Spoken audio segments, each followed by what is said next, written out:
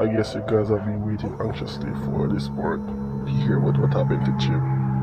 Well, wait no longer, for I am about to unveil what had happened.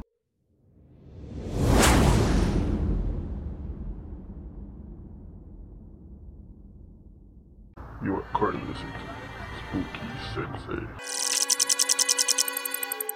After the first incident, Jim sought help from a priest and got a crucifix blessed, which he kept with him at all times. Last night, Jim received a message from his cell phone. It was from his friend, Angelo. Angelo was like, "Are you okay? Why did the message for no one? And how are things now?" Jim explained the situation to him, and they had a long chat. Jim got to know that he had an experience with the other world as well. Jim asked Angelo to come over next day to tell him his day, as Jim was too scared to listen to the story and then go to sleep alone. Jim put his crucifix under his pillow and went to sleep. Nothing eventful happened throughout the day until the next evening when Angelo came over. It was dark outside around 9 o'clock p.m. Jim expected him to come over early. Once seeing Angelo, Jim forgot about his concern as they were meeting for the first time in a long while. They had a couple of beers and sat down to discuss Angelo's day. Jim hung up his crucifix over the edge of his chair and sat down to listen. Angelo was in front of Jim on another chair. Jim had laid down some salt around his flat, which he had been doing since that day. Angelo began the story stating that he had believed in supernatural since he was a kid, for he had seen a man jump off a building, only discovered that the building had been abandoned since a long time and nobody could have possibly entered it. His stupid curiosity made him stumble across a ritual known as the Hooded Man. So, Hooded Man. For those who don't know what it is, you can watch a YouTube video about it. So, Angelo went on with the whole tiny black card and dialed the number 2551583. Hello? I need a cab or Sington. After some time, Angelo looked out the window and voila, there it was, a black cab.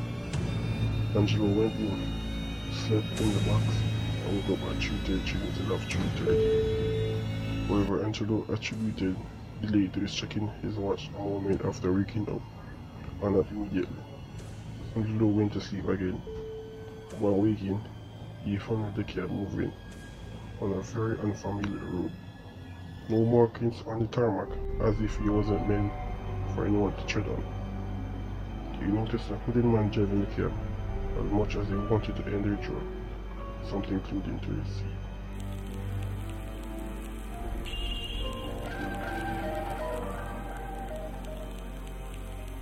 The surround was very traumatizing, making him freeze in place. Angelo stopped at the store. Jim went to the kitchen to get another beer. Just when he noticed it was getting cold outside. There had been no forecast, however it looked like it was about to rain like hell. Jim realized that he had left his crucifix over the chair. A chill ran across his spine on the sudden realization. Jim felt a pair of eyes burning holes on his back. Jim ran back to Angelo and sat down. Just when he was about to resume, the lights flickered briefly and a gust of wind blew across the room. Jim blamed it on the weather, and Angelo continued the story. Angelo was describing the other world. There was a striking similarity to what Jim had seen with the elevator ritual. The same reddish sky, burning across the sky with corpses, and most disturbingly, stench. As he had seen more than he could grasp and was about to end the ritual, the cab came to a screeching halt.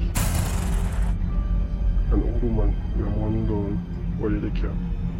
Now, although Angelo had his heart in his mouth, he knew what must be done, for he is way more conscious of the room than Jim was. Angelo kept his cool. The woman was staring at him as he could feel her eyeball roll on him. The cab was filled with unbearable stench, and that's when she said it was someone like money in a woman's body. Unable to grasp what it meant, was carried out of his room. Angelo said, I have reached my destination. He was back home in a moment, cold and tired who did not end the ritual. However, even his careful eyes seemed worried about burning the black coin. He wake up scared when he realized he messed up. He burned the thing, buried it, and poured salt over the burials. However, the entire day, he was plagued with anticipation as to what would happen that night since he had messed up the ritual. The night dawned, nothing out of ordinary happened. However, just when he was about to sleep, he heard a thud just outside the window. He had immediate goosebumps when he saw the woman from last night standing right where the cab had first appeared. He immediately surrounded his house with rock salt and clutched his Bible. I went to sleep, only to have a restless night. 4 weeks later, Angelo was always feeling a sensation of being followed and stalked, as if a silent stalker was always watching him. One night, he was in his washroom and the mirror had fogged up. From the corner of his eyes, he noticed a dark silhouette just behind him. Upon turning, nothing. That's when he realized salt ain't gonna cut it. He got his house exercise from the occasional sensation of being followed. Damn, bro, Jim said. That's exactly what happened to me after the elevator ritual. Jim began describing his sensation when the room began to get really cool, to the point where they were almost shivering. Jim blamed him the weather outside. Suddenly, the lights went out. Jim got scared when the elevator opened, which was impossible during a blackout.